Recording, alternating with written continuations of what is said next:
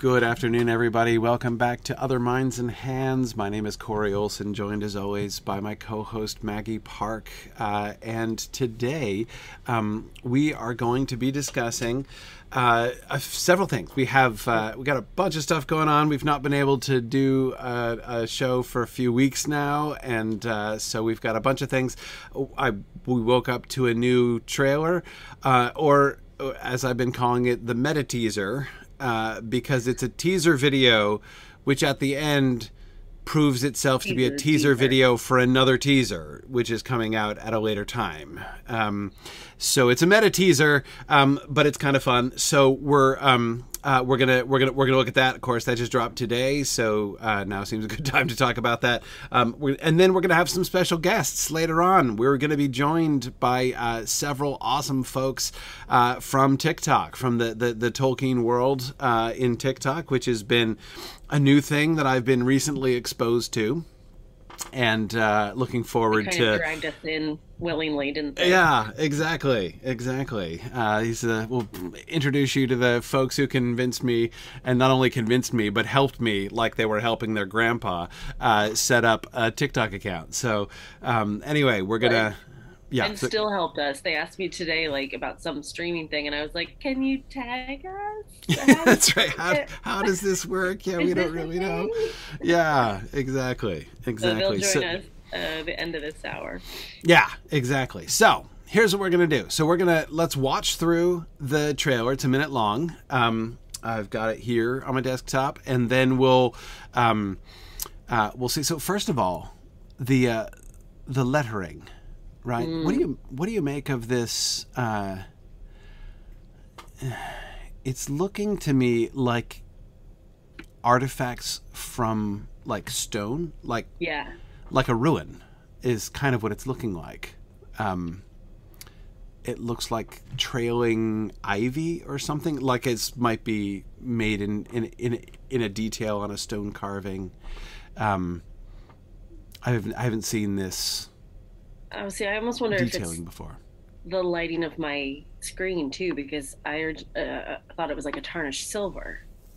It might be, yeah. The upper ones look a little bit more like stone to me. The bottom one, certainly, the swoop, looks more like metal. I'm not sure exactly what they're going for there, but some kind of carven artifact is what they're going for here, which is interesting. Okay, here we go. Let's watch it through, and we're assuming people have seen this before, so we might make some commentary as we go through here. We'll try to stay quiet for the first viewing and then talk about it. Well, there's very little talk, so that's okay. The skies are strange. In fact, I think that's it. Okay, so we've got the through line of the meteor.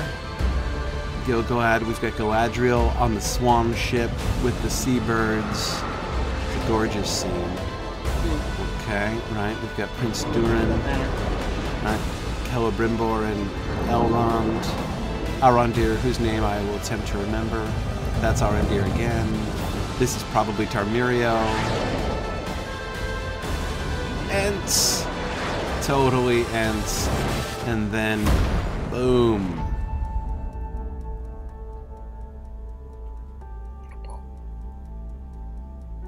Oh, yeah.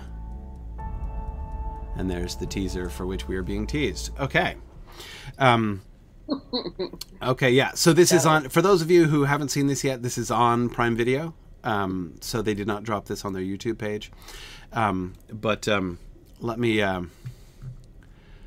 see. I love QuickTime, where I can kind of do very slow frame by frame advances and get things. So we start off. Okay, hang on.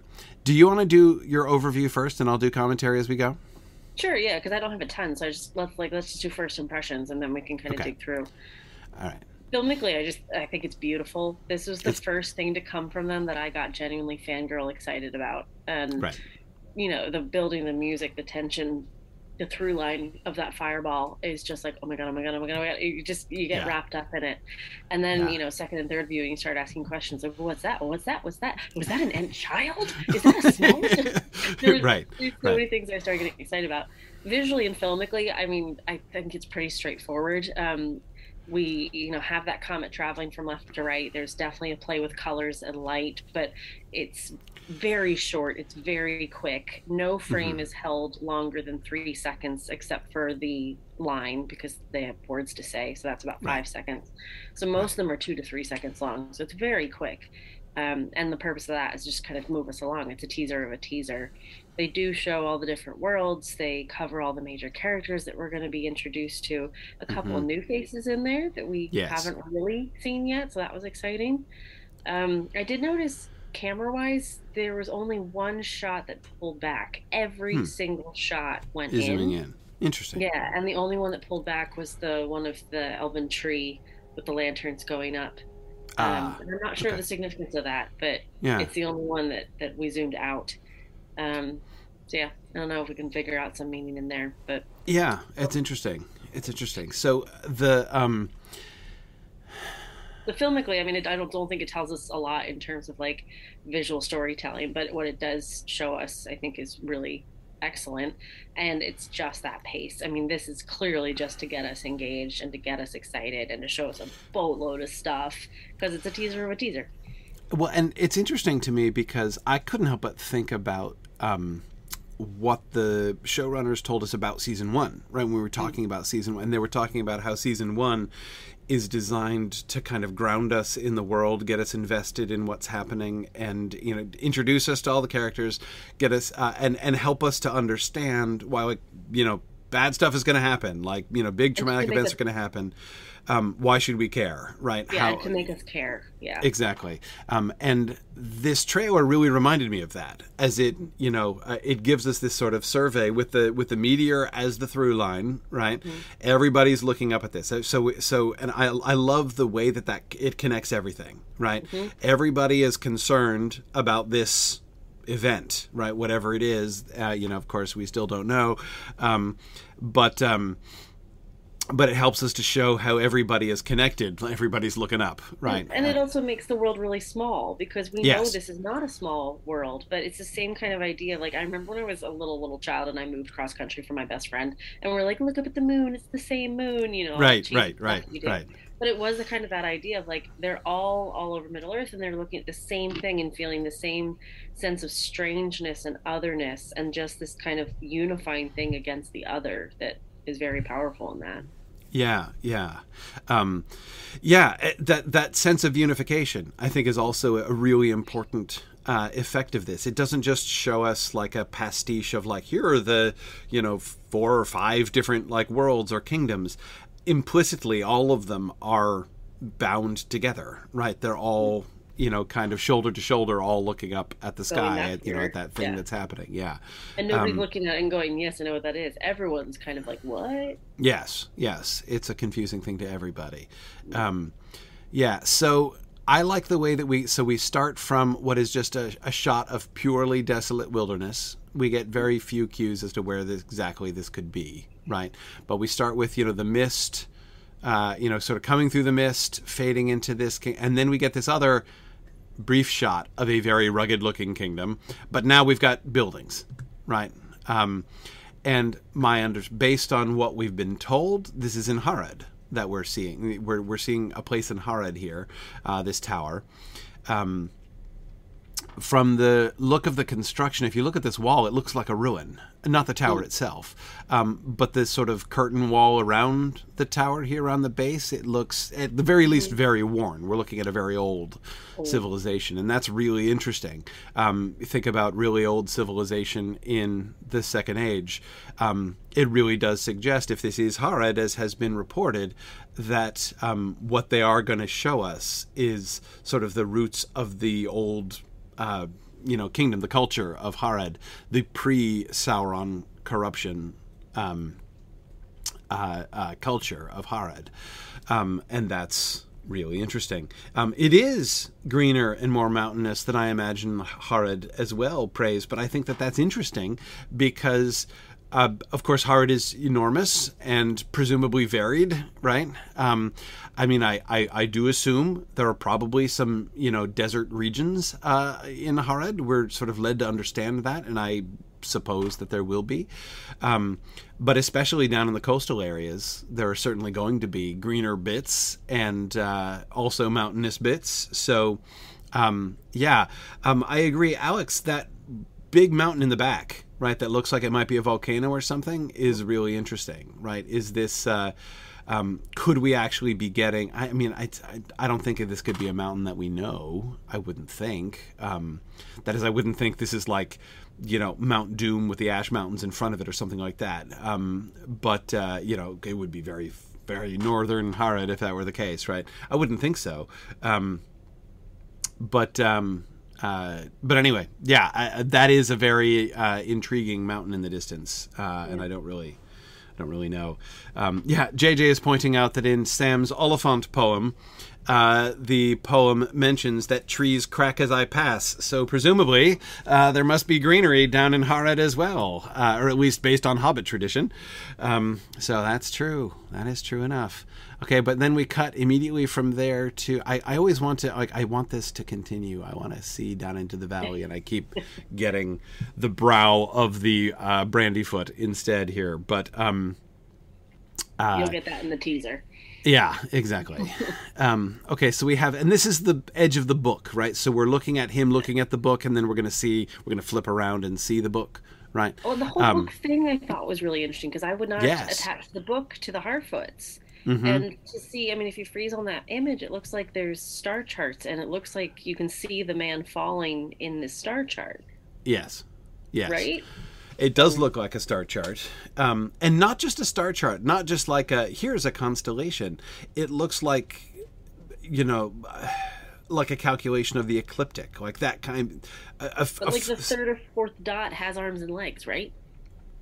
Yeah. Oh, so you like that's so it's showing his... I don't know. Is it showing? Or maybe a prophecy of a anthropomorphic comment. Like a terrible stick figure, but yeah, no, that's well. I mean, yeah, it's definitely different from the other stars, which are just little crosses. Interesting. But yeah, it looks to me. So look at the text that we have on the left-hand side, right? And the text itself looks vaguely pictographic. So I think designed to be a very old, script. But I agree with you about being surprised about this kind of association of lore with. With the Harfoots. And that's a really interesting point. On the one hand, it's not totally out of care. I mean, of course, with the Harfoots, obviously, to some extent, we can't help but think about modern hobbits, but we're way, way far removed from modern hobbits, right? We're like thousands of years removed from modern hobbits. So we have to be very cautious simply projecting back onto the Harfoots our expectations from modern hobbits, but at the same time, there are some interesting connections as well. Like, hobbits are bookish, comparatively bookish people. They like to have things written down fair and square, right? Especially family histories we know later on. And we did have that picture from, was it Empire? Last time scrolls? With the scrolls and the desk. Yeah. The cart that turned into like a roll top desk. Yeah, like the traveling desk. Yeah. And Storyteller, I agree. I like Sadoc's accent too. I think they're doing some interesting work there. It felt very like West Country, and I was actually talking to Dr. Gabriel Schenk, who's one of our faculty at Signum, and he was saying that it feels very like tying it to the earth, that it makes it feel very familiar and almost agricultural and just that kind of comfy, cozy home comforts. I'm like, yeah, the West Country is a bit like that, just nice and cozy. Yeah. No, it was very interesting. I did like that a lot. So I hear somebody was saying it looks like, yeah, Curious Gene was saying this, they look like constellations, and I agree. It's not that I don't agree with that, but the lines with the commentary, so you've got text, you've got lines, you've got that diagram up at the top, which I do not think is a constellation, because we don't see the crosses up there. The crosses are down on the right-hand side, and those lines... those look to me like like diagrams and like notes, like glosses and commentaries and explanations and things like that, with a title across the top. Notice the way that there's the text on the curved line as well, which seems to be a label. What it reminds me of, I'm thinking of old manuscript stuff. Think of like medieval manuscripts when people have like the little scrolls coming out of their mouths, right? To show like that's how they do. That's how they'll either attach a name to somebody, or they'll attach by having a little floaty scroll next to them, or they'll actually like do showing dialogue essentially by showing a little scroll coming out of their mouth. The way that just like a little line of text will be kind of attached to things in order to explain, like those diagonal lines look like a kind of gloss on whatever this central character is here, right? Which is kind of explaining this. And then these are notes, glosses that explain that. And then you've got a label that looks like a label for whatever this curved line is, which is supposed to be kind of going through. So it looks to me like, I don't know if it's meant to be prophecy or if it's some kind of like, there have been observations before, right? Of we're expecting something strange to happen in the heavens as a result of our explanations. I kind of love this. I love this as a prop. That they're depicting the Harfoots not just as ignorant savages, but as bookish, as literate, for one, which is intriguing because they needn't be. Clearly, like from their lifestyle, it does not look like they need writing, but they have it. Where did they get it? Writing is a question that I want to know. But then also, that they're wandering nomadic peoples can be very good observational astronomers, right? Yeah, so like, yeah, this kind of thing is, and of course, like, people who are out traveling by the stars in a completely unlit environment are very likely to be very familiar with the stars and very likely to notice if something changes, right? If there's some kind of astral phenomenon.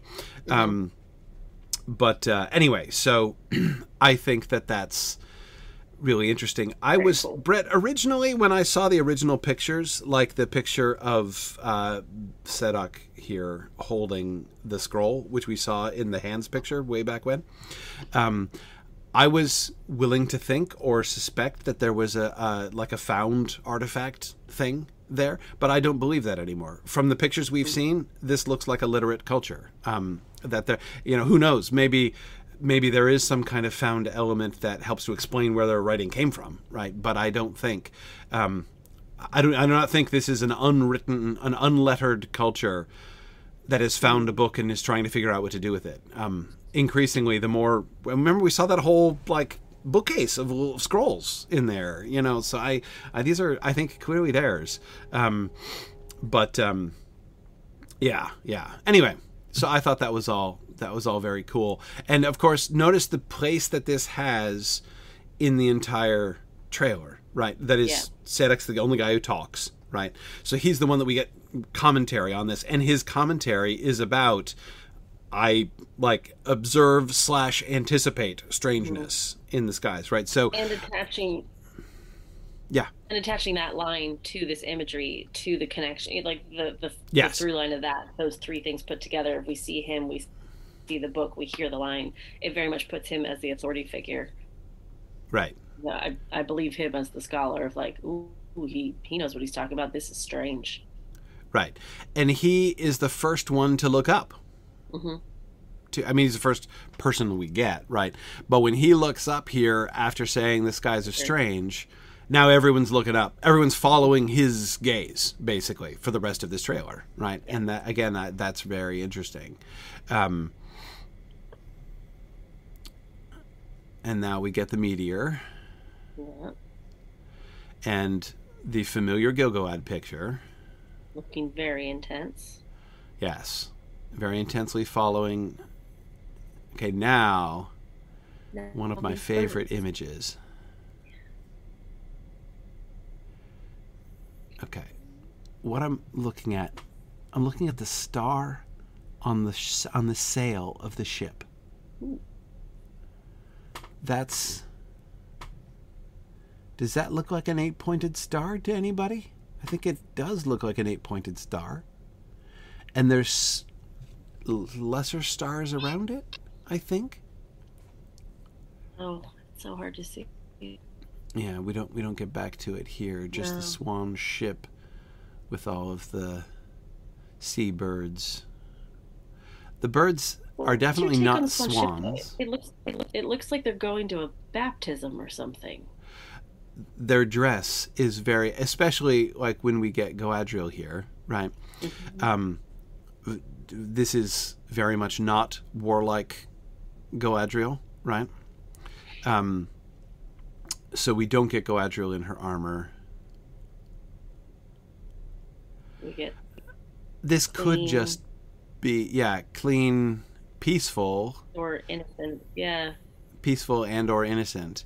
Surrounded by the birds. I think, I see, Sanalisha, I think that the all-white costuming here, it's clearly a thing. Like, this is they've all dressed alike on purpose for this occasion, whatever this is. And I don't know exactly what this is. But I don't think this is just like, they're like, Sanalisha, I'm not accusing you of this, but again, I find people are so quick to want to find fault that they're not like willing to stop and think, like basically to say like, oh, I think the costumes are worse than, you know, the Peter Jackson costumes and stuff, without saying like, hang on, like we don't know the context of any of this yet. And I'm with Bookworm here. It's almost ceremonial looking. Yes, it does look ceremonial to me. Like they've clearly all dressed. It really looks like they're together on this fancy boat on still and they're water. Standing in like formation. Look, you can see it from above if we go back. Yeah.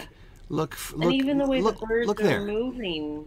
Yeah, the elves are all standing in formation on the ship. Yeah. Yeah. Even the way the birds are moving, what I was going to say is that it just feels like they knew something was going to happen, and the animals feel it, and the world is reacting, and they're here to witness it. It feels religious. Yeah, there is a kind of reverent feel for sure to this. And I love the way, the kind of the contrast between all of the, like the simplicity and straight lines of like the elves standing there in rows, right? Or in columns, I guess. Right. And not moving. Right. And then you get the motion of the birds, right? And the circular swirl of the birds around them. And it's all whites, right? We don't know whether the sun is rising or setting. It looks like the sun is ahead of them, but we don't know which direction it's going. It's possible this is some kind of Valinor flashback. I'm inclined to imagine that the birds, I suspect the birds are a Numenor reference. Because we're told specifically, one of the things we're told in the description of the island of Numenor, and please don't anybody tell me, oh, but they don't have rights to Unfinished Tales. That's not how rights work. Like, they get permission for all the stuff that they do. To have rights to a work just means that you have the ability to tell the primary stories from that volume. Right, so they couldn't tell, for instance, the story of Aldarion and Erendis if they'd have to purchase rights to Unfinished Tales for that. That doesn't mean you can't make references to anything that's in that text. You just have to have permission for that. Like, it has to be approved for them to do that. And they got approval for all these things that they did. Anyway, okay, so the birds, but like one of the iconic things about the island of Numenor is that it's surrounded by multitudes and multitudes of seabirds, which come and flock around the ships and follow the ships as they go, sometimes following the ships all the way to Middle-earth. So the way in which we seem to be getting It looks like the birds are swirling around them, but maybe like descending on them, going before them. It looks like this looks like a. So if I had to guess, I'm guessing these elves are sailing to Numenor. And visiting Numenor, and this is like their first sight. What we're seeing reflected in Galadriel's face here is her first sight of Numenor. I think is my guess as to what we're seeing, and that they're being basically kind of welcomed by the birds. And you don't think it has anything to do with the comet, Meteor Man? I don't actually. It's possible, but I don't. And the reason I don't is the sky is so different. If you look at the sky, both in the background of this scene, and we don't really see the sky, but even the reflection of the sky we can see in the water here, right? There are clouds, right? But it's, look at that. I mean, it's all golden and everything, and then we get the darkness and grayness with the light. I think that the transition there is just kind of a play, essentially, for the trailer, because we track Galadriel's eyes up, and then we're looking right at the comet again, right? See, Calerio, I'm not sure I agree with you. That it would be weird to wear a nightgown to visit a neighboring kingdom. It depends on what you're going for, right? What those robes that they're wearing are, is like simplicity, right? And there could be lots of reasons. Again, it's clearly a deliberate choice, right? It's clearly a deliberate choice on their part. As they say, they're in these ceremonial lines. I mean, it could be a holiday that we don't know about, and this is what you wear, and they're going to explain that lore to us. So I think it's really interesting, but I hope there's an explanation, and it's not just we ran out of, linen, so we went for this. Yeah, no, exactly. That's the kind of thing that, like, it's going to have to be proven to me that they're just, like, being cheap and cutting corners. Like, I see no reason to believe that they're being cheap and cutting corners, and I mean creatively cutting corners, right? Like that they're just being like, whatever, just put them in white, like it doesn't matter. Like, no, like they're thinking about it. Yeah, they're thinking about it. I mean, like, this is a choice. This is a decision that they've made to put them in these simple things, and I could see that. Like, there could be a reason. Like, one option, if you're going to Numenor, one option would be to appear in, like, gorgeous, your most gorgeous and extravagant attire. It is not, to me, obvious that that's the only way in which you would want to appear when you're going to Numenor. Who knows whom they're going to and why as well, Anyway, so it's intriguing, and of course, again, the point is I don't know. It is like pilgrimage attire, Diomedia. That sounds like an interesting possibility. Also, remember, as far as we know, the entire season is taking place within the lifetime of Ar-Pharazôn and the rule of Ar-Pharazôn. Ar-Pharazôn is king, I think, from the start of this show. So there might be other reasons why you would not want to show up in your most gorgeous attire, even if you were appearing to Ar-Pharazôn. There could be a number of different kind of political and or moral points that you wanted to make to Ar-Pharazôn if you were appearing to them. I don't know. I've seen no evidence for Tar Palantir, Fruit Jew, but yeah, I've seen no evidence of Tar Palantir. I'm still, like, a little bit kind of hoping to get Tar Palantir, like, even on his deathbed at the end, as an introduction to Muriel's character. But we'll see. Yeah, so again, the thing that I'm totally not willing to do, or really just the thing that I sort of refuse to listen to, is people who look at this scene and say, see, look, the costuming obviously sucks. Like, they're not even trying with the costuming. They're just putting them in these white sacks. Like, yeah, they've put them in white sacks, but why? Like, they have a reason. You might not end up liking it, but I know there's a reason, and I'll be interested to see what it is.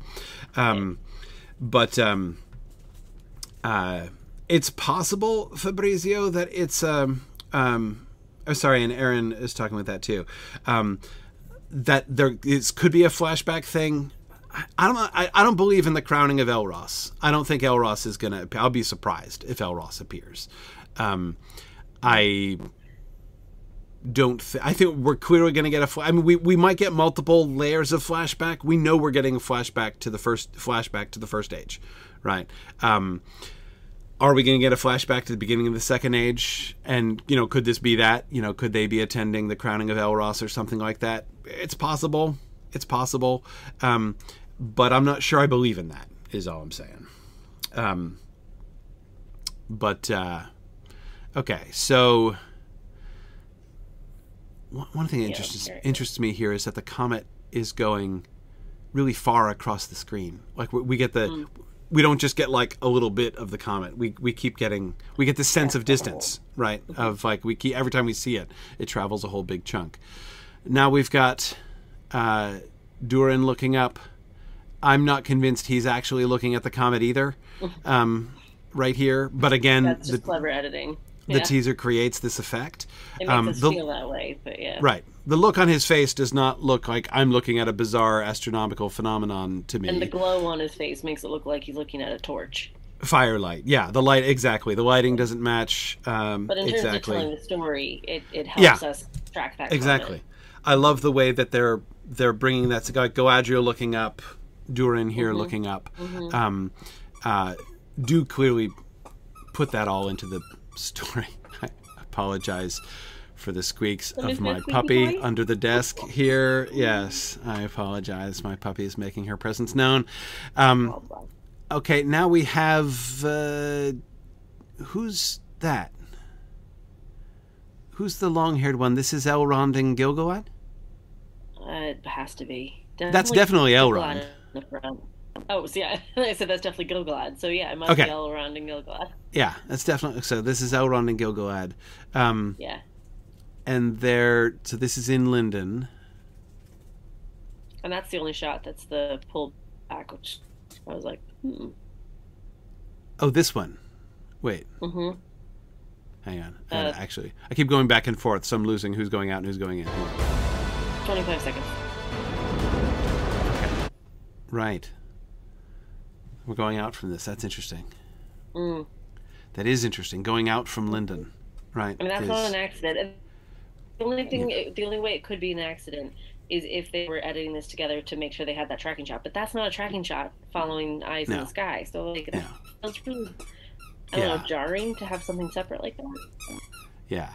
Now here, this I think clearly is following the comet, right? The sky looks right. The lighting looks right. They're all looking at the same thing. Interesting that we have Elrond. Well choreographed. It was like a cat toy, right? Yeah, it really does look like a cat toy shot. I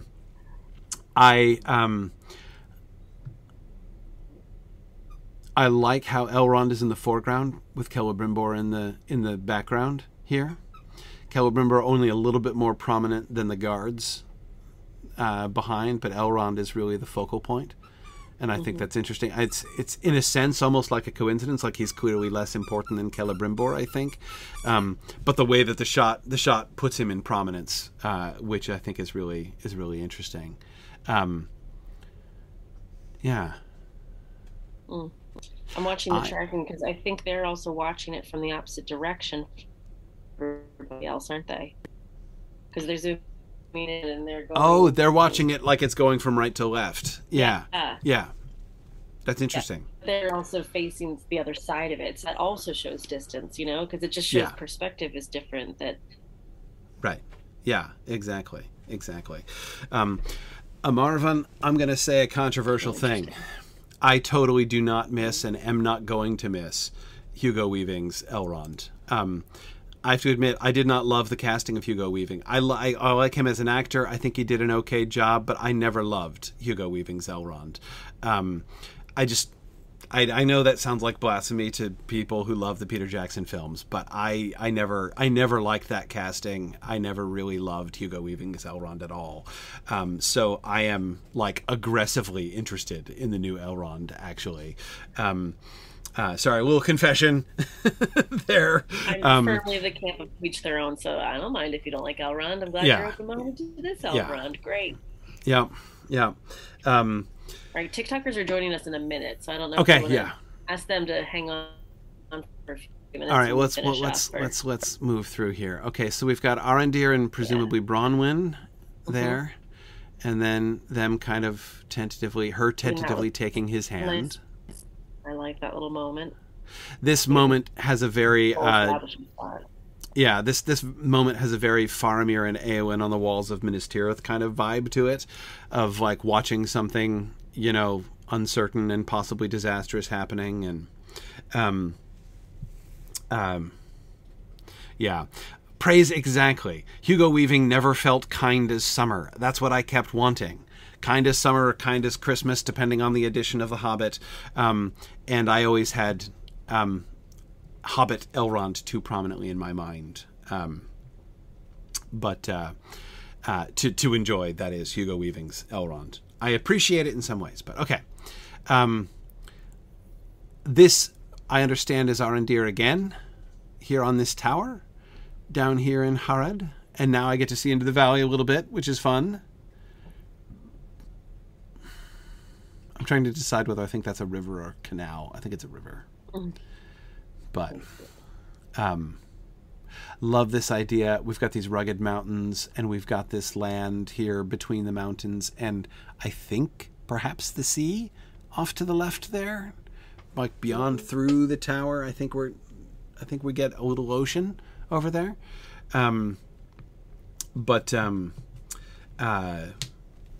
Anyway, yeah. Okay.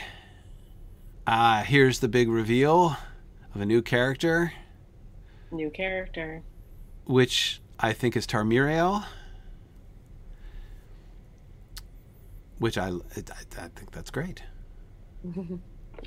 Yeah, good reveal of her. Yeah.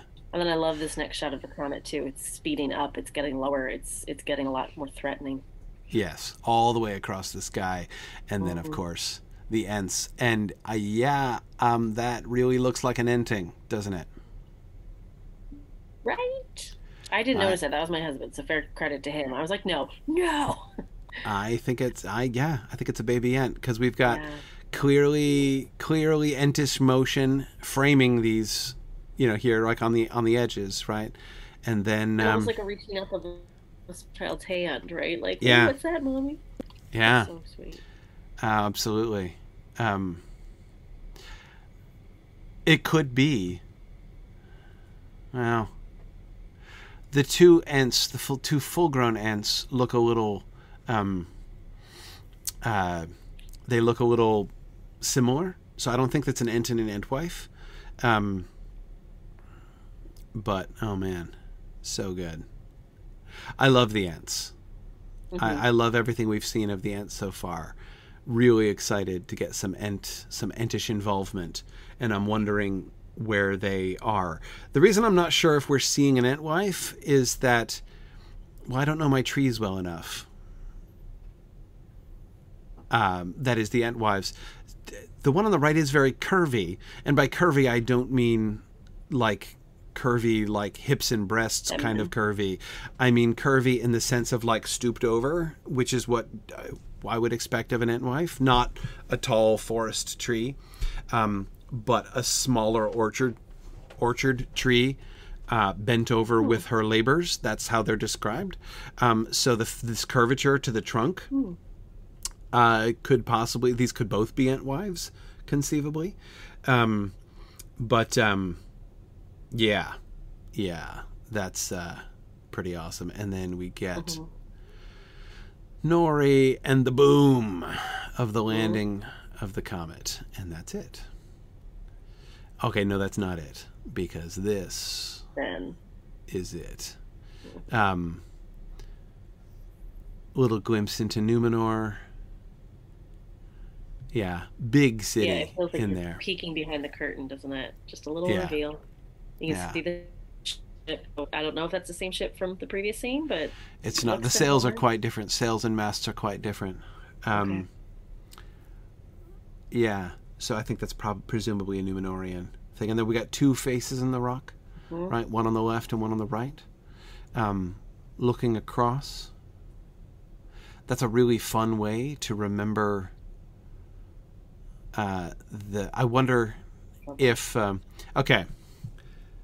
I'll make a wild guess. Well, it's not a guess in the sense that I think it's what it is. But what I would do with the faces there facing the ships as they come in, I would have those be former captains of the Guild of Venturers. Is what I would say those are. Where are the birds? There's some birds. See, there's birds. There's birds. We got birds here. And no, I think those are pennants.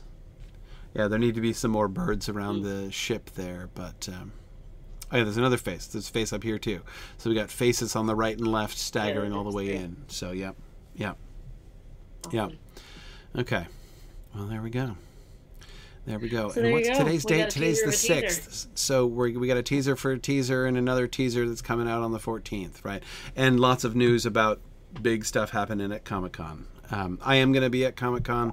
No, I'm not being flown out to Comic-Con. I'm going out my own self, but I was invited to participate out there, so I'm looking forward to seeing Comic-Con. But let's have our guests join us. At last. Yay. Having made them wait a really long time. 5 minutes is pretty quick for us, so It is relatively quick. Okay, so we're bringing in Don Marshall and Emily Elizabeth and Annex Wilson from TikTok. And they can join us here. We're already live. So here's Emily. Hi, Emily. And Annex, good to see you. Hi. And then we've got Don as well here at some point. There we go. Is this thing on? Hello? Here we are. Very good. Hi, everybody. How are you guys doing? Doing good. This is like a little reunion. Yeah. This is a fun reunion. Welcome. Yeah. Welcome. So we've just been, as you might have seen, we've just been looking through today's meta teaser thing, the new trailer thing. Yeah, I thought you guys might have heard of it. So we were just looking, making some comments there. What were your reactions to that today? What were your thoughts on the new little trailer there? Ellie? Or Annex? Yeah. I thought it's sort of like reminiscent of what we saw at the event as well, and it's visually spectacular. Like you can see there's been money spent on this and it looks good. Yeah. And now I just want to see the story and like what's actually going to happen. Oh man, I know that's what I keep I keep just pining for, is I'm glad to see visuals. It's fun seeing characters and everything, but everything I see, I'm just like, okay, yeah, but like, what's happening? Like, what's the story? And we've got nothing meaty enough to really be able to kind of sink into there's some things we can kind of vaguely speculate, but there's little enough. So I agree, totally looking forward to more story. Emily, what were your thoughts? It was like a lot of stuff we'd seen, and I like when they kind of sprinkle in like a new character, I like that there was a little bit of dialogue. We saw somebody speaking. Right. But yeah, obviously I'm excited. I think it looks really good. I'm glad that they keep kind of sprinkling in, and I'm interested about this new July 14th. Yes. What else is happening? A new trailer, which maybe will show some real new stuff, which will be cool. Story, conflict. Yeah. How about you, Don? I loved this just from from a very real standpoint. I know we didn't get like a lot of new stuff. Like there's the Tarmiriel, and then there's the amazing shots of the different characters, but like for me it was the landscape shots that was just like, the boat with the water, and then the tower that we saw from the other thing a few weeks ago. I said this at the London event in front of all of you, it very much feels like we are back in Middle Earth, and that's very exciting. That's very exciting. Yeah, for sure. Well, so we wanted to talk a little bit about, of course, the whole Tolkien scene in TikTok was a thing that was new to me, and that was one of the things I really enjoyed meeting you guys and getting sort of tutorials from you guys. I would love to, and I think that a lot of people who don't use TikTok don't really have any idea of sort of what that community is like and what the sort of the culture of of these kinds of fandoms are. And you guys have been really at the heart of what's going on with Tolkien stuff and on TikTok here for a while. Would love to hear your impressions about sort of how that has grown, what you guys have seen happening in sort of in the TikTok world, in fandom generally, Tolkien fandom in particular. Love to hear your kind of thoughts and reflections on the what may be a short history, but sort of the history of Tolkien fandom on TikTok. What do you think? I'm down for it. And if you can also bring in, I'd be curious, did you know this community before you joined it, or were you a part of it and then kind of organically grew into this community? Because I want to know your origin stories too. My story is fairly filled with alcohol and poor decisions that got very lucky. So Emily and Alex go first. Don't want to ruin the fire. I feel like I might have been on TikTok the longest. I started at the beginning of the pandemic, with most people did. I feel like that's when TikTok kind of transitioned from this dumb dancing, lip syncing kind of app to where more people were joining. It was becoming more mainstream and less like a joke thing. And I feel like that's when, actual discourse started happening and people started using it as a way to disseminate information, especially young people. So I actually started off doing Star Wars content, so I definitely did not know that this would be my niche. But you've gone viral for some Star Wars content as well. It was kind of crazy how it all happened. It was just mostly memes and stuff, and then Star Wars community kind of died down a little when the shows were in a hiatus, and I was like, what else do I know about? And what is not so oversaturated? Because Star Wars, was very, very oversaturated on TikTok, and I was like, oh, Lord of the Rings. I haven't seen too much Lord of the Rings content, and so I started liking stuff. I started making stuff and kind of finding people, and obviously that's when I found Dawn. And I just started noticing that there was this little community. So it's kind of been nice to organically find that and kind of accidentally almost find that community. But it is a really great community on TikTok. I feel like one of the smaller but still very powerful, obviously, kind of fandoms on there. Yeah, interesting. Alex, what's your story? I wasn't on TikTok when the pandemic started. I think it was sort of a year into the pandemic when I downloaded it one Christmas break when I was just bored. And I wasn't making stuff for a long time. And then I think it was around the summer when I started making it, but it wasn't Lord of the Rings. It was more generally about books and specifically fantasy books, because I read a lot of different fantasy. And so I was talking about Brandon Sanderson, Wheel of Time, Terry Pratchett sort of books. And then I sort of stumbled into Lord of the Rings because people were asking questions, and I was like, oh, I know the answer to that question. Right. It sort of happened in Why New Year didn't when they someone just take asked, the Eagles to Mordor? For instance, just to throw out a question, Your response every comment to that, section, though, Don, every so comment good. section. Don't write 95 pages. Don't write 95 pages of answers for that question. Yeah. Which is impressive. More than that. It was why did the One Ring make you invisible? And there was a couple theories, and I was like, oh, I know the answer to this one. And so I just made a video, and people liked it, and I was like, why don't you do more of this? I know some stuff, and I could talk about it. And then it built a really lovely community. And I don't know, I don't know if it's just my experience on TikTok, but I find that it's more people who haven't read all the books but have seen the movies and love the films, and so what they're looking for is more detail on the films. And they're sometimes they don't read a lot, or sometimes they just don't have time to read, so they're like, I want to know more about Aragorn, but I don't have time to read all the books. Can you tell me? And then that's sort of what fun to do, and it makes people enjoy the books more, and sometimes makes them start reading it, which is great. Yeah, I've noticed. I mean, it's one of the trends that I've noticed on Tolkien TikTok in general, that there's a lot of. I mean, there's a lot of that kind of content. Like, here's the 1 minute explanation of this thing, right? Whether it's a character or whether it's, you know, an incident or something like that. That there seems to be a lot of interest in folks. So the conclusion I was drawing from looking at that is that there are a lot of people who are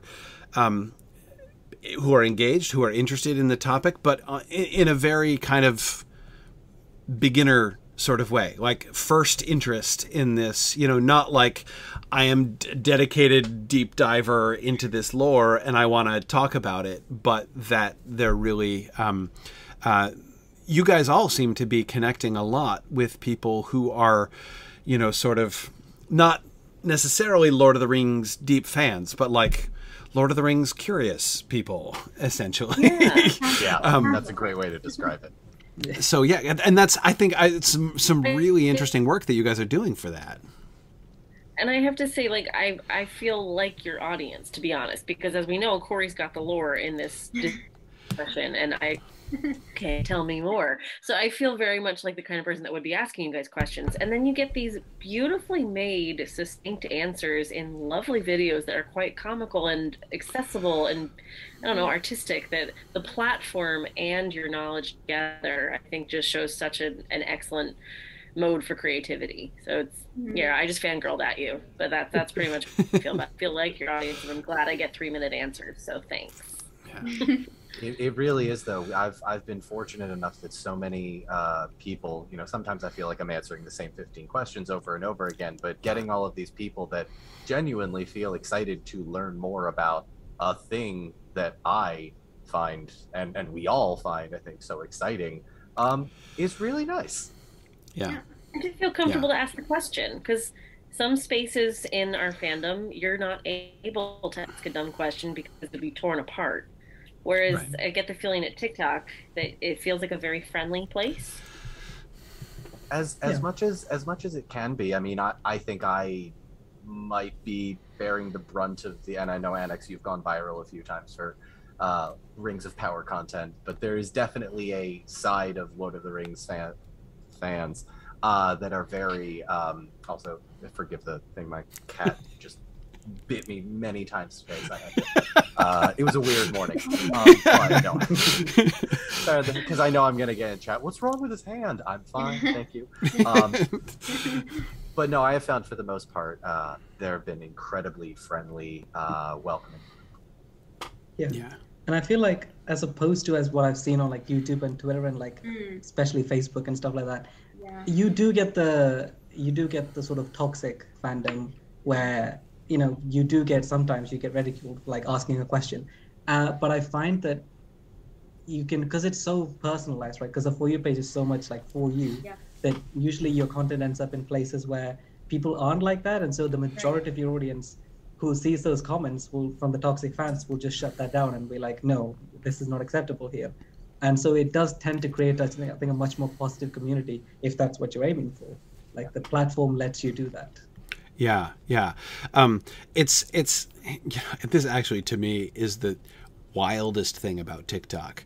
And I love hearing you guys talk about the algorithm, which, like, when we talk about the algorithm, I feel like I must be in a Doctor Who episode, right? It does feel like that sometimes.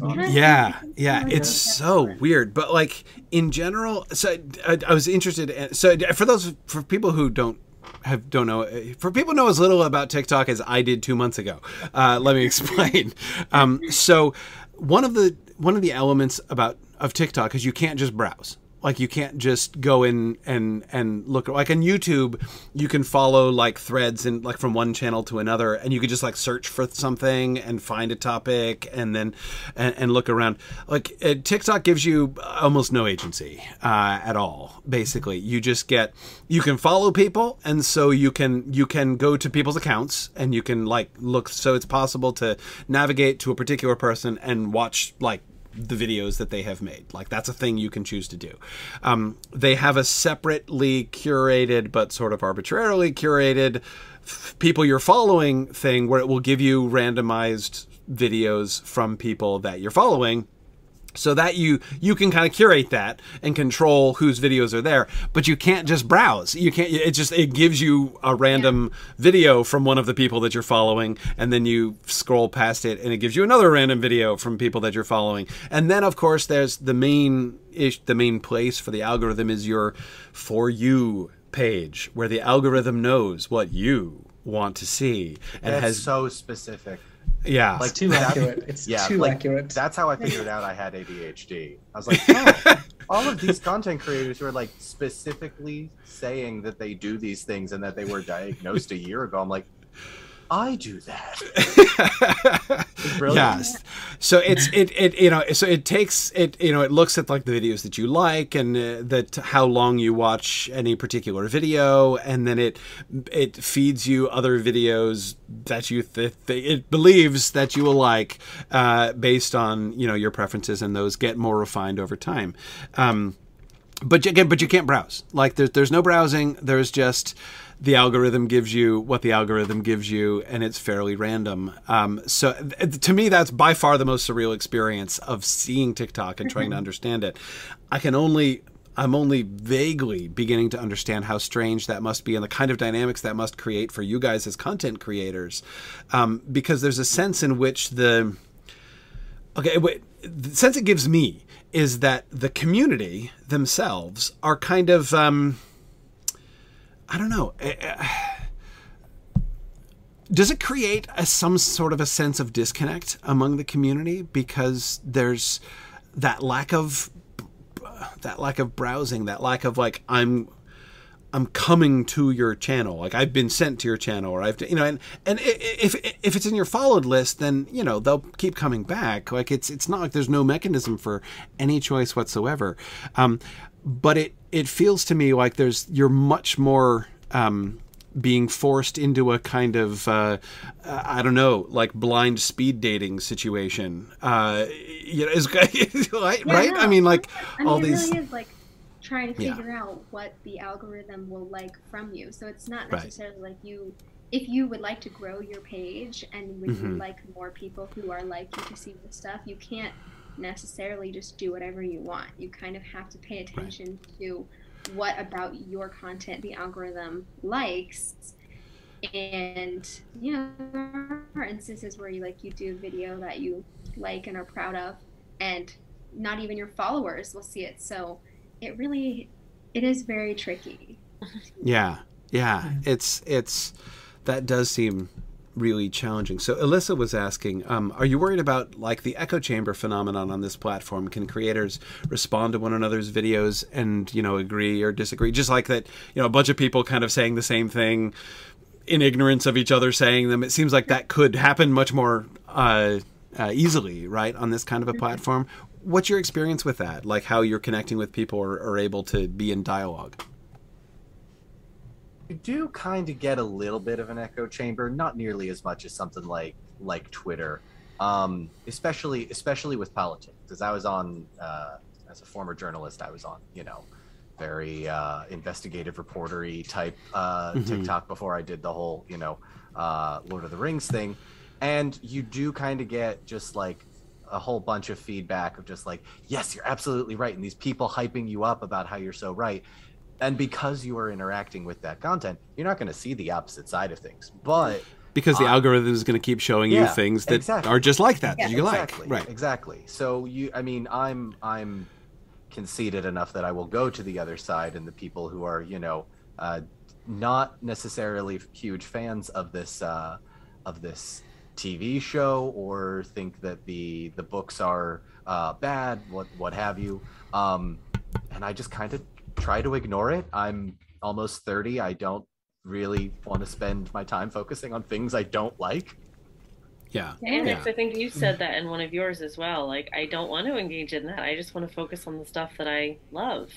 Yeah. I think Don is right that it does, to a certain extent, create an echo chamber. But it's not necessarily a bad thing, I think, because, like you said, if I want to see the opposite, I can. And I think there's been a lot of times when your followers would tag you in a video. So recently, tagged in videos of people who like, sort of being toxic about Rings of Power, and I get tagged in that video, so then I see that video. But normally that wouldn't show up on my For You page. Right. And yeah, it does. I guess the comment section does get a little worrying sometimes when absolutely everyone agrees with you about an opinion, and you're like, well, okay, I wish someone would disagree, because I don't want to create like a monolith of everyone being like, yeah, you're absolutely right. You want a bit of discussion, but yeah, you also want that positivity. Yeah. Hadidro in the YouTube comments just made, I think, a really cool, really encapsulated my experience. He says in TikTok, you don't go to the content comes to you. Yeah. And that's a really great way to characterize it. That's exactly what happens. And so he says it's consumer-centered rather than creator-centered in that sense. No kidding. Yeah, so it's really great when you're trying to like consume something, but when you're trying to create something and get it to a specific audience, it's almost impossible. That's the thing that blows my mind as a creator, trying to imagine like one of the, I mean, as a podcaster, right? Like the very like cornerstone of what it means to be is like you make something and then you push it out to people, right? Yeah. Like that's like literally step one of like how the world works as far as I see. And you can't do that in TikTok. Like you don't push it out to people. You put it there and then hope that people get it, right? Yeah. You hope that, your followers see it and your followers comment, and that the algorithm sees that your followers are commenting on it and pushes it to not your followers. Yeah. Right. Corey, just to kind of put it in perspective, I had a mutual yesterday post a video. She is about I think it's over 1 million followers now at this point. But the brand reached out to her because they thought there had been some kind of mistake because the video got so few views, because that initial interaction was like none. There was nothing there, just because the first 200 to 300 people didn't seem to like it. And so the algorithm, which is all automated, just like totally shuts it down, which is terrifying. Right. Right. So if somehow the thing that you make for some reason rubs the algorithm the wrong way, no one will ever, it goes into the black hole of TikTok and no one will ever see it. Yep. It doesn't ever push it to the For You page. So weird. It's the attention as well. Like if the first 5 seconds of your video, it does not captivate them, then it's not going to do well. And like it's also, they will scroll fast. It's designed that way because we like innately want, like that the high you feel when you get like a viral video, or when like a lot of people follow you at once, or they're all commenting and liking your stuff. Like TikTok doesn't want you to have it one way or the other. They don't want you to have a bunch of videos that do poorly and none of them do well, because then you will not be motivated to make more content. But conversely, if all of your videos do well, you won't have the same sort of like drive and feeling of like of super viral video. So it's designed like that on purpose to every once in a while give you a video that does really, really, really well, and then it won't give you another one of those. It is an addiction. It is 100% an 100%. addiction. Yeah, it's designed to like You're force always chasing it. to keep going, to keep creating, to keep scrolling, to whatever else. Like it is kind of genius. Really. The upsetting thing. Yeah, but it feels really stupidest. positive. Right. Yeah. I think Willie's waiting to be let in, Corey. So I don't know if you see him in the waiting room, but Nubit I'll bring Nubit in. Join us too. Awesome.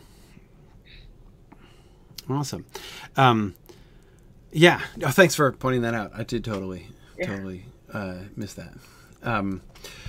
It's both. I don't know. I mean, it's both fascinating and also kind of creepy at the same time. Hey, Nubit, welcome. You're muted. You're muted there, Nubit. Yeah, and we're talking about the algorithm and trying to explain some of the weirdnesses about how TikTok works. So. Okay, I should be unmuted now. Am I unmuted? There we go. Yeah, you are. You're good. Nice Hey, background what's up, there, guys? bud. How you doing? Emily's here. Thanks. Don's here. What is this and what's happening? I just saw it. I feel like we need to get a pint. Like we're Exactly. It's like the good old days. It is. What is It this? is. What is this? Come back to London, guys. Come back to London. Let's go. I feel like we're on the bus Past our hotel again. yesterday. I was like, No. oh, good to see you. Yeah, that's Good to awesome. see you guys. That's awesome. Have any of you met in real life, or was London the first time you guys had met in real life? London was the first for me. First time we First all time. met. Yeah, Yeah. first time. That's exciting. That's cool. It was great. Yeah, awesome. Yeah, so how do you guys as you're thinking about kind of cultivating the community? I mean, we've been talking about the community, right? People who are engaging and you're wanting to continue engaging, but you've got this algorithm that you're trying to manage, right? How do you do it? How do you try to focus to kind of retain and build a community and a following in this kind of context when you're at the end of the day kind of powerless to make sure people see your content? I just keep making the same thing over and over again and hoping it works. And honest to God, that's like different question, different video, same 3-second hi, welcome to Obscure Lord of the Rings Facts intro, and it works, I guess, a bit. My channel growth compared to the first year, the second year of my channel growth has been absolutely abysmal, comparatively speaking. But like, I also recognize that I'm coming from a place of privilege to be like, hey, yeah, this one only got 40,000 views. It's not so good. But like, okay, somebody else would feel very differently about that. So yeah, I just kind of keep doing the same thing. I also feel like engaging with your audience is a big thing. Like, I don't have as big of an audience as the rest of these guys do, but I would take, my audience that actually cares about what I have to say and supports me no matter what, whenever my content's all over the place, rather than, trading that off for like a larger audience of not as engaged people. Like, I feel like in order to really grow and create like a community of people, you have to comment back, you have to interact, you have to like build sort of like loyalty, honestly, of like people wanting to know about you and getting to know you as a person. Yeah. I feel like I get in where I fit in. Like, I just stay doing what I do. I've noticed my growth has been stagnant, but it doesn't bother me because it's weird. I see that I'm at like 76,000, and I've been there, and comparatively to like Don or Annex, not as high, but it feels like everybody recognizes me, and I get opportunities from what I've been doing, and that in itself, it's fine. So I don't need the growth in that sense. I feel like I get the recognition and from people that of importance in the community, and that means more than anything to me. And to make good videos for people and informative videos for people. So if I need to make a 3-minute video, I know it'll get me more followers if I make a 1-minute video. I know that. But I don't want to sacrifice my content to just get followers. I'd rather make the followers that I have satisfied with what I got. Right. Because I'm telling them the way I do my content and to be as informative as possible with the lore, I feel more true. So it doesn't bother me at all. At first it was like, I would like to grow. I want to reach as many people as possible. But then I was like, you know what? That's not how the algorithm works. It works this way, but I'm happy being in this pocket that I'm in. And I'm just kind of cool with it. Yeah. So, yeah, and I think it's more about your purpose, yourself, I think. Right. What you want to do. Being true to yourself. You'll gain the people that matter by doing that. And I think Emily's right about like interacting with it, because I've definitely noticed that there is out of all like the thousands of people who watch it, there is a core group that always comment or like always interact with the video. Yes. And so you respond to them every time, and you sort of build that connection that way. Yeah. So there will be thousands that you won't know, and it'll be just nameless sort of, just pictures that just watch your video, like it, and then move on. But there'll be a few that comment every time.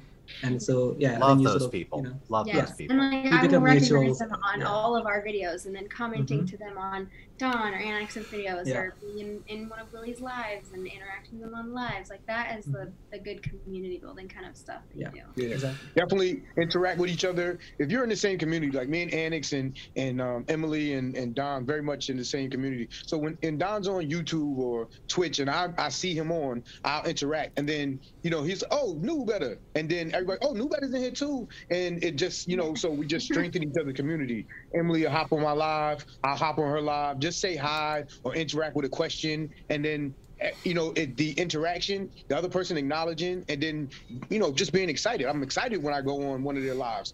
I'm genuinely excited. Like when Annex is on and, he hops on one of my lives. Annex is in the building. It builds excitement when you're excited. For the people like, oh, Annex, if they don't know, they're like, who's Annex? New Better's excited, so let me get excited. Who is this? Let me go follow them. Or they know, and then they're like, wow, this Let's Live is awesome. Look at all these people that we have from our community that we follow, that we trust their, opinions about, or their viewpoints on Lord of the Rings. Look, they're all on this one live. This is like Christmas. And people say that all the time. When me, Callie, and Annex are in a live, they're like, oh my God, my favorite Tolkien creators are here, or this is like super team or whatever. Like, it feels cool. You know what I'm saying? So that's always a really nice touch, just to sort of have the people in the chat do that. So anyway, to answer your question, Corey, yeah, it's really nice, but sometimes we are slaves to the algorithm. Yes. Right. Yeah. 100%. Yeah. Well, and it's interesting the way that you guys are kind of connecting with each other and focusing on that. I mean, it does seem to some extent to me like the way that TikTok is set up is not really designed to foster the kind of community that you guys are. It's almost, you guys are kind of swimming upstream, really, in fostering the kind of community and interaction that you are. I love the like rebellious element of that. The way in which it seems to me like that was one of the things that drew me to it too. I'm like, hey, we're jobbing the system here, right? We're like, this is awesome. I'm in. Let's do it. And I think that's really cool, especially for the in that sort of way. Well, let's talk about one of the relatively recent Rings of Power thing. I've been out for a little while. One of the recent Rings of Power things that we haven't talked about yet, Maggie and I haven't talked about yet. Would love to hear your perspectives on, with an assistance from a visual aid there from New Beta, is the orcs. What do you guys think about the orcs? The orc pictures that we've gotten, they're very remarkable, I think. Particular reflections you guys have had? I'm just excited about the practical effects. I feel like everybody else, and seeing the Weta's involved. The prosthetics and comforting to know Weta, familiarity, I suppose. I feel terrifying. Really that one over your shoulder, New Beta, is terrifying. That's why I'm in the background. You don't want that guy coming at you.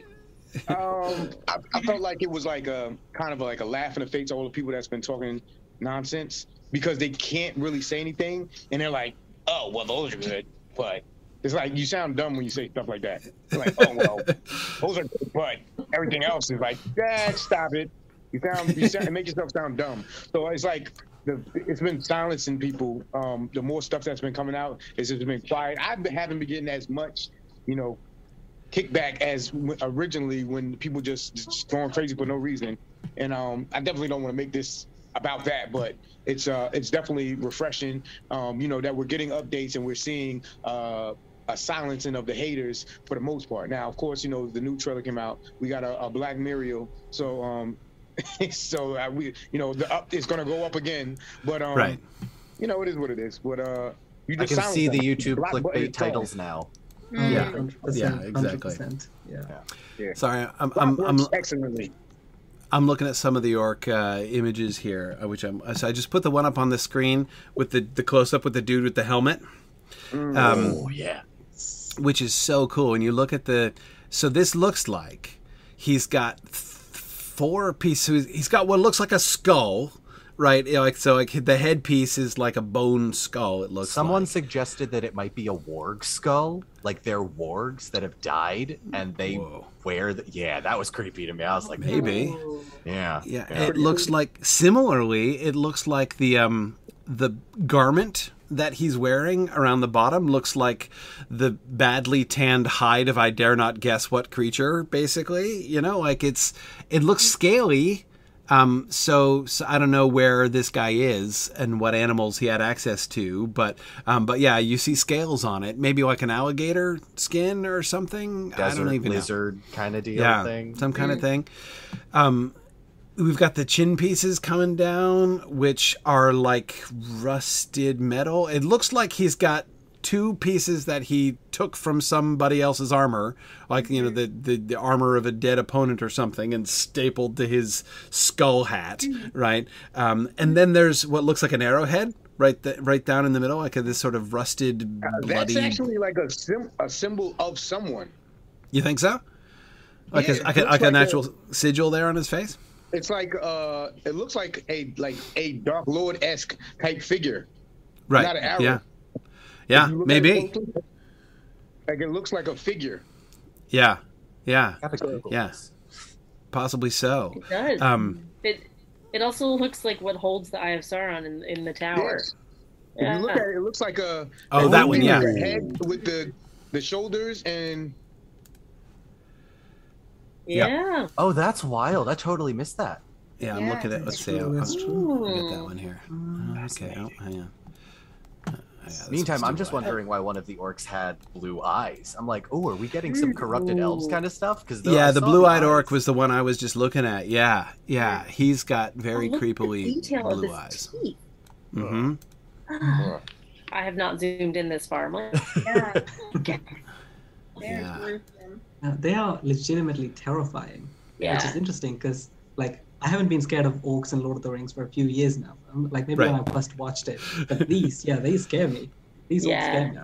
I legitimately, when I made the review video, I put a warning because I'm very aware there are a bunch of people that watch their my videos with their kids that are like Oh. in the 7 to 12 range. So I'm like, okay, let's be cognizant. I'm like, hey, this image is really scary if you're watching Yeah. this with your kids. Don't scroll away. Just hide their eyes. Yeah. Right. Yeah.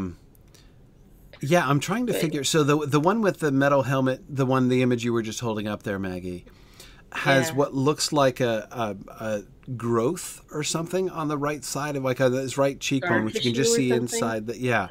Some kind of that growth on his cheek there. I'm showing the high res image to the people you're on the showing stream, stream itself, but I'm yeah. not. I'm sure if you I guys share my can- screen with you guys, Zoom will screw it all up. So I'm sorry. I'm making you guys guess what image I'm showing everybody else.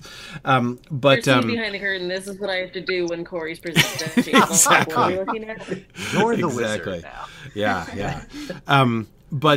Anyway, like on the one hand, it looks like there's definitely a scar there. You can see a scar coming down to his lip there, and it's possible that that's just like sort of healed scar tissue up there. But I'm wondering, like, one of the things that I keep asking myself when I'm looking at these orc pictures is essentially like what are we seeing? What can we guess about orc nature, orc culture, as they're representing it in this show from this? Like, what, Annex, I'm coming back to, I'm trying to pry story out, right? Like, that's what I'm trying to get. Some of these, like, so here I'm looking at the one with the spiky helmet and all the torches, and you can see the other orcs in the background. And yeah, that one. There we go. Thank you, Maggie. Yeah. I've also just messaged them to all of you, so if you need it, it's there. Thank Yeah. you. Yeah, I do. It does look like we're seeing. I agree with Praise in the comments. It looks like lots of scavenged armor, scavenged armor and bones and things. So it's very sort of eclectic. The chainmail that we can see around the shoulders of the guy holding the torch certainly looks like it's repurposed. It's all, it's got holes all in it and everything. Looking at their faces, like their noses. If you do a nose study of these orcs, they're very different. They're very different. Like their nostrils, the whole shape of their nose is quite different all over the place. I'm getting close up now. The one that's... Gonna be honest, I don't think I noticed the nose, but You're They're very snake-like. Like, I think they're all No. very similar in that they have these, like, recessed nostrils that kind Nostrils, of go up.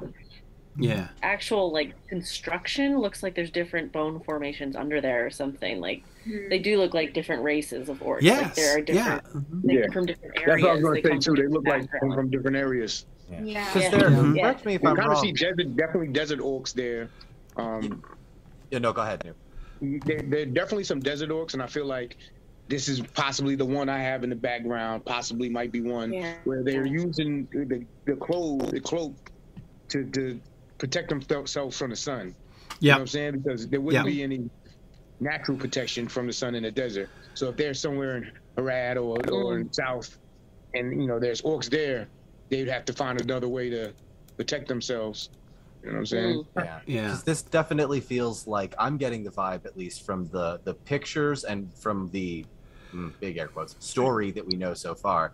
It kind of feels like there's gonna be a bunch of different orc tribes, because they're not united yet by Sauron, and they're in as New said, Harad, and they're in Rune and these sort of desert areas, and then Sauron starts making his push, maybe with the blue wizards. I don't know, I got my fingers crossed.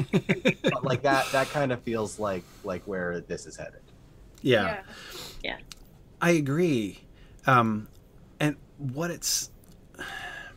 what I keep just kind of coming back to is trying to figure out their suggestion of the origins. Now, it's possible that they've just... What they're showing is the result of breeding orcs for a long, long time, right? I mean, goodness, like domestic dogs, right? Very pronounced differences in their facial physiology, right? So orcs that are being bred not only in different areas, as you guys were suggesting, but also for different purposes, right? That there will have been very deliberate breeding programs, right?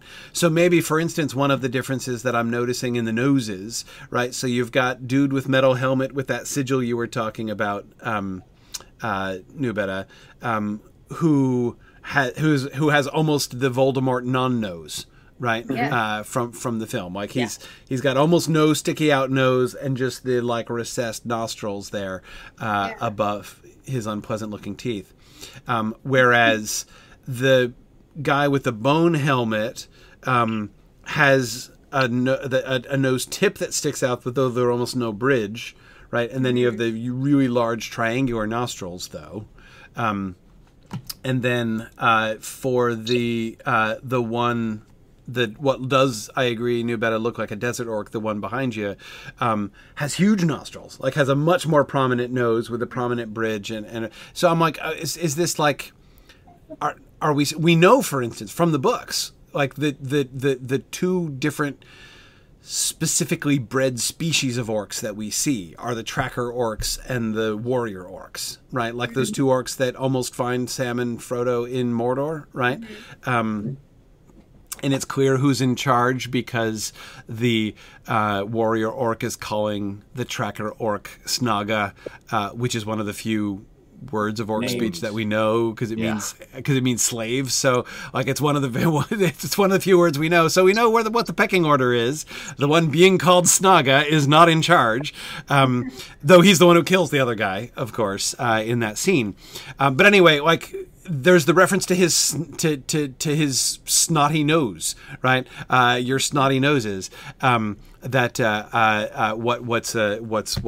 more useful, right? And their snotty noses of the trackers are not much use. So the extreme differences. So I think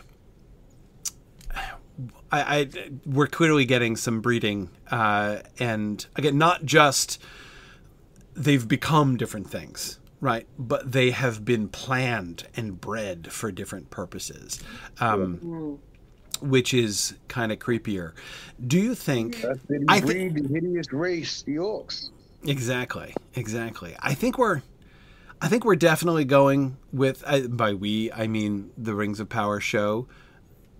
We're definitely doing the corrupt elves version of the orcs. You think? That way to me. Yeah.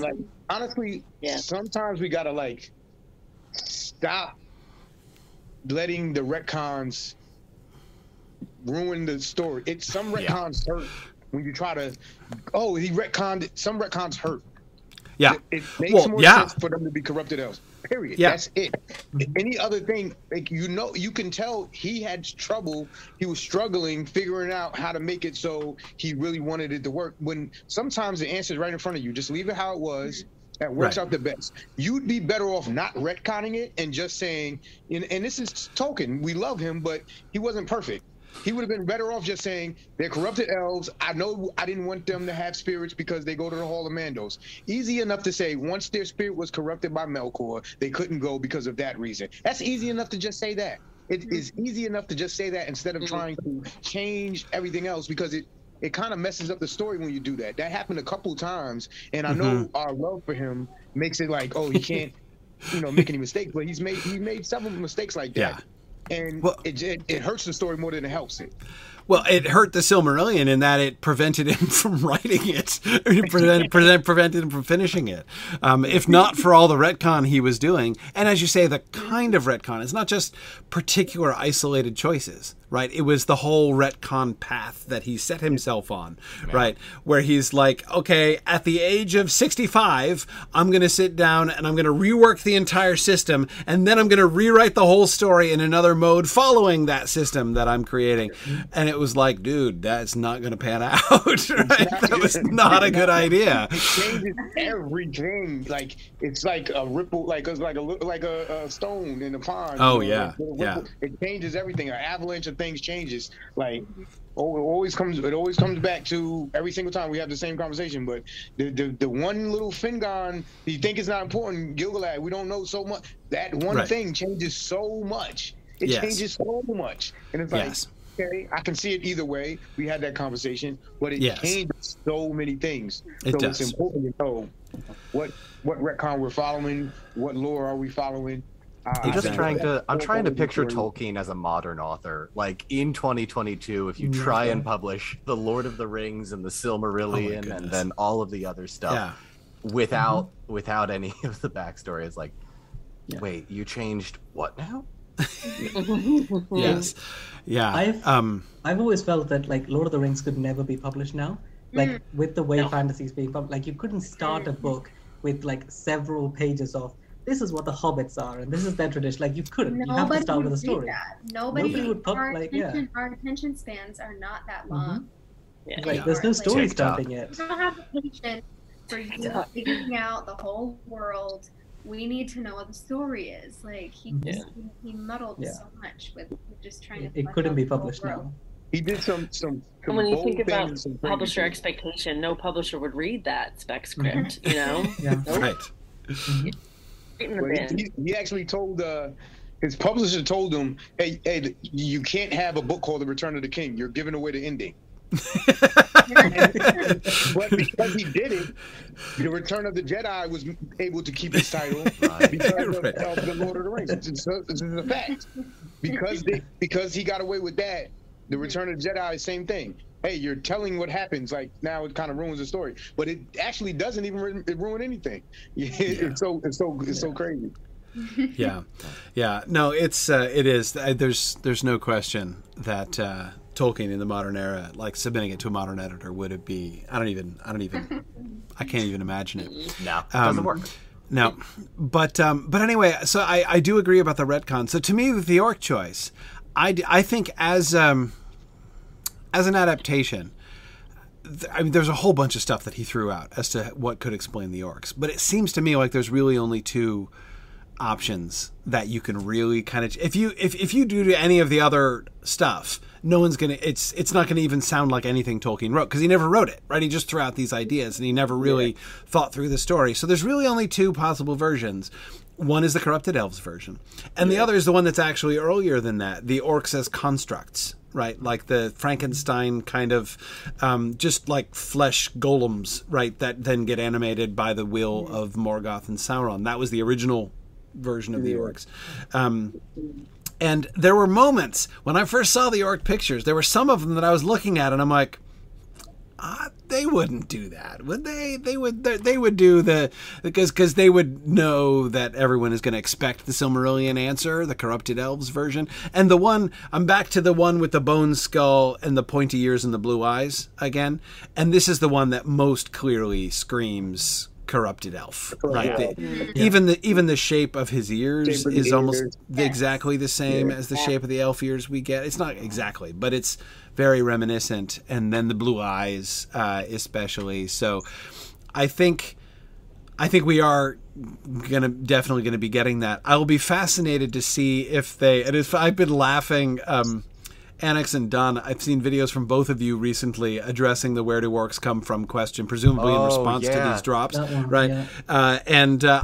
I've had to laugh because I'm like, oh man, I spent 10 years trying to undo the confusion Peter Jackson wrought by that Uruk-hai scene when he combined like the mud pit thing with Saruman telling the narrative and how that gets combined in people's mind. Like I remember like the week the Return of the King came out in the theaters, like spending so much time trying to like, oh no, okay, hang on, it was a little confusing, let me explain, right? Oh man, like I did that so much from then on, like ever since the release date of that movie, I've been having that conversation with people. So I've just been about it. Yeah, I've just been chuckling watching you guys addressing this issue still on TikTok. For 20 years. Yeah, exactly. But I'm hoping that they deal with a little bit more clarity with the orc question here. I mean, it's going to come up, right? I mean, and we don't need a whole bunch of exposition in the narrative, in the show necessarily, but it's got to come up, and I'll be really interested to see how they handle it. The article where we were getting that information about, orc women and orc cultures.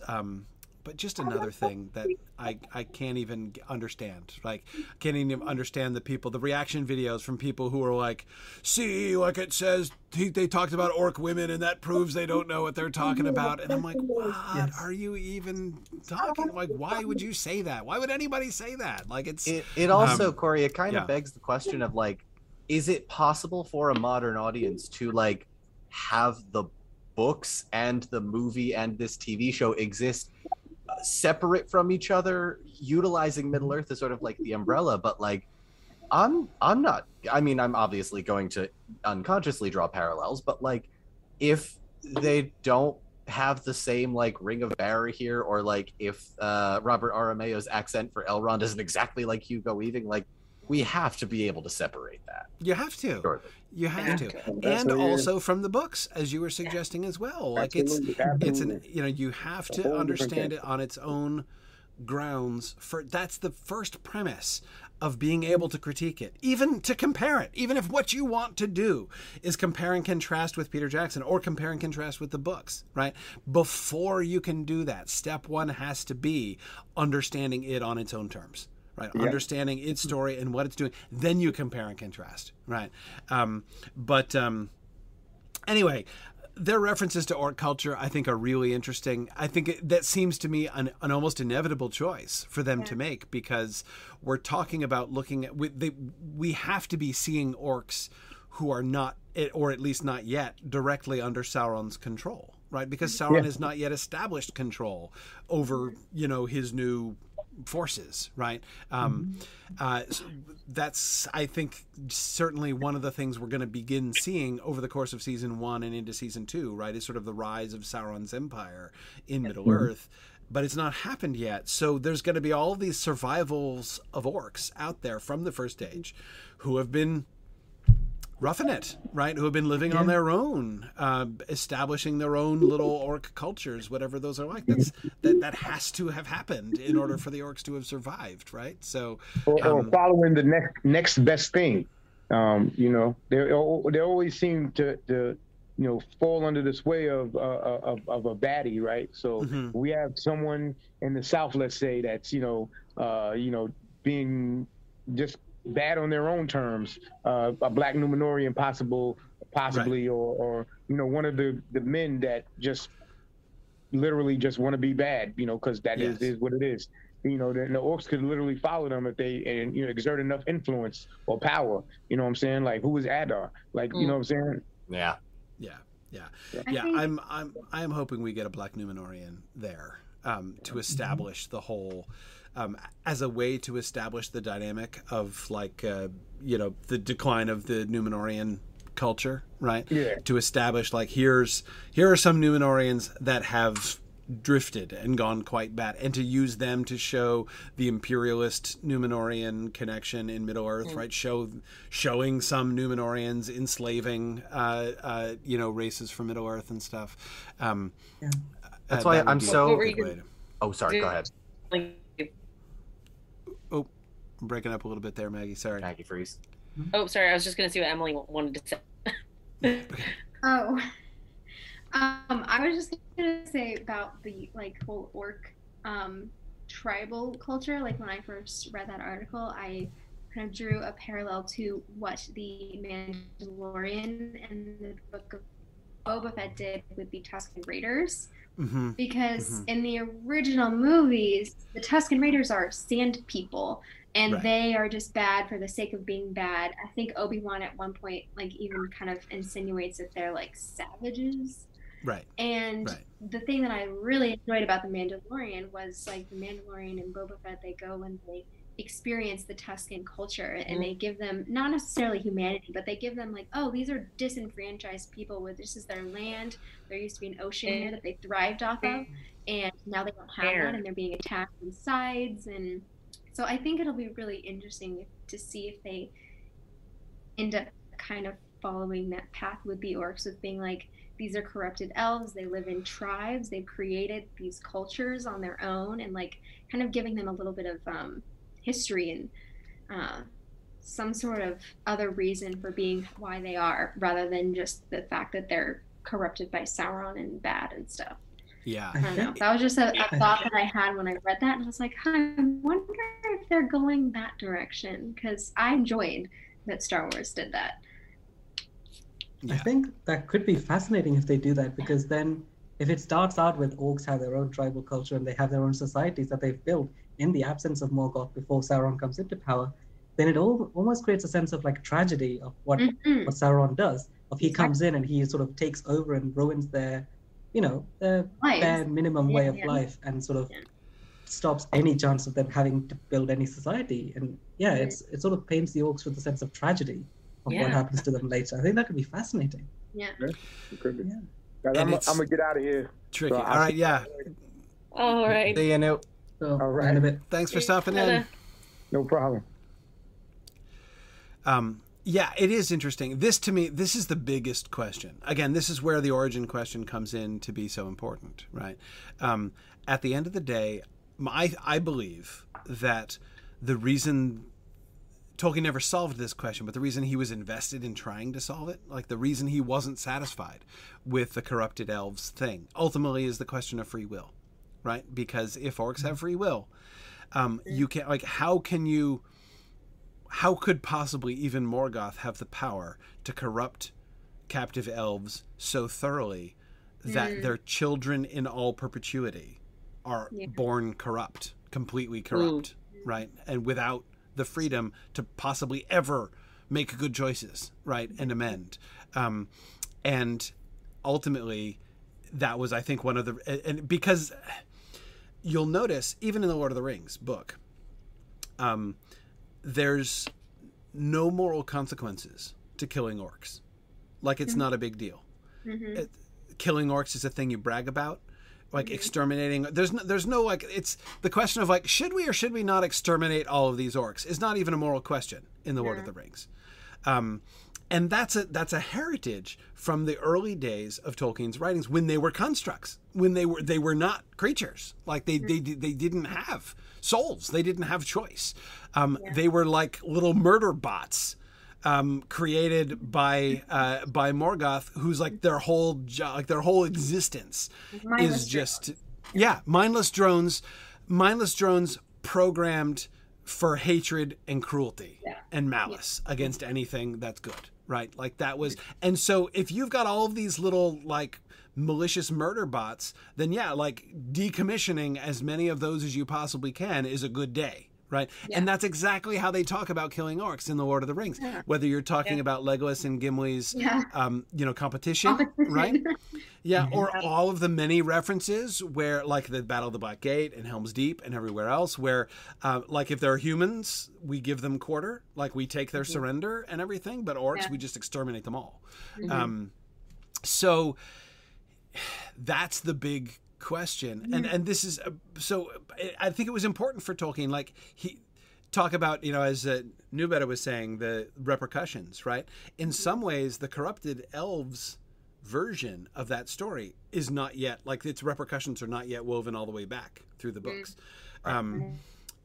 So it's a really substantive question then. Like, if they could, it would be really interesting for the orcs to be in some sense tragic, right? To see them also, like, though in different ways and perhaps in more profound ways, under the dominion and enslavement of Sauron, and therefore objects of pity for us, right? We see them beginning to develop these, like, proto cultures of their own, and then Sauron comes in and, it would also overrides it all. It would also line up with what we kind of, the showrunners, they're trying to get us to care and engage, and they're showing us these different cultures. It's really rich, and we don't as a second age. So this is an excellent way to create that tension and to build those story arcs that I had really never considered. So and comparing it to the Boba Fett storyline, genius. Mandalorian, that was love that. yeah, and I agree. At the end of the day, I don't think I'd be comfortable. Certainly not. I would think about the way, especially in the Book of Boba Fett, which this is my favorite part of the Book of Boba Fett, was the Sand People plotline. If they were to go as far as the Book of Boba Fett did in sort of humanizing the Sand People, that would become really uncomfortable with the orcs if we went as far as that, right? Yeah. It'd be a problem. And I don't get a sense from these images that they're going there, right? I mean, these all look very evil. Evil would be menacing. So. Evil, menacing, even just sickening, right? In the just way, the teeth alone. The teeth alone do it. Yeah. And the skin literally, like, falling on a corpse. Yeah. Like, there's definitely moldering happening. Yeah, and I think you're right, because I mean, we know that this has to lead eventually to the War of the Last Alliance, and so if you spend 4 spoilers, seasons humanizing, Annex, come on, to this audience, yeah, seriously. But if you spend 4 seasons humanizing orcs, then at the war, that final battle, they have to be like cannon fodder that you just have to mow through. So you can't humanize them too much, because then like you don't want to be on the side of the good when they're just killing all of these orcs. Yeah, it would fundamentally change the dynamics of the battles and everything. I mean, it would be a very fundamental change from the book. Right now, again, this is a change Tolkien himself was contemplating, right, and was trying to navigate around. It's my theory, looking at his orc. So I look at all of his orc theories, and I ask myself, like, what's the pattern? Like, what does he seem to be groping for, right? He's not finding it yet. He doesn't resolve it, but what are the issues, right? And I think what he was trying to do was trying to combine the two things, right? I want to first stay true to the fundamental theological premise that he decided on, that evil cannot create, as so many people have ruined that quote in YouTube comments. Yeah, exactly. But no, I mean, it was true that nothing is evil in the beginning, right? And this theological premise, which is ultimately an Augustinian Catholic premise, that evil cannot create, it can only corrupt. This was the primary thing that was fueling this. But at the same time, so he was looking into, they have to be corrupted something. What's that process like? What are they corrupted from? But I think what he was searching for was a way to prevent that corruption from leading to free will, from leading to this complexity. Like, we want to still be able to feel there's a freedom on the battlefield of Middle Earth. Anytime you have humans fighting humans, there's always level of compassion for the other side, no matter how evil they are. Yes. There's no.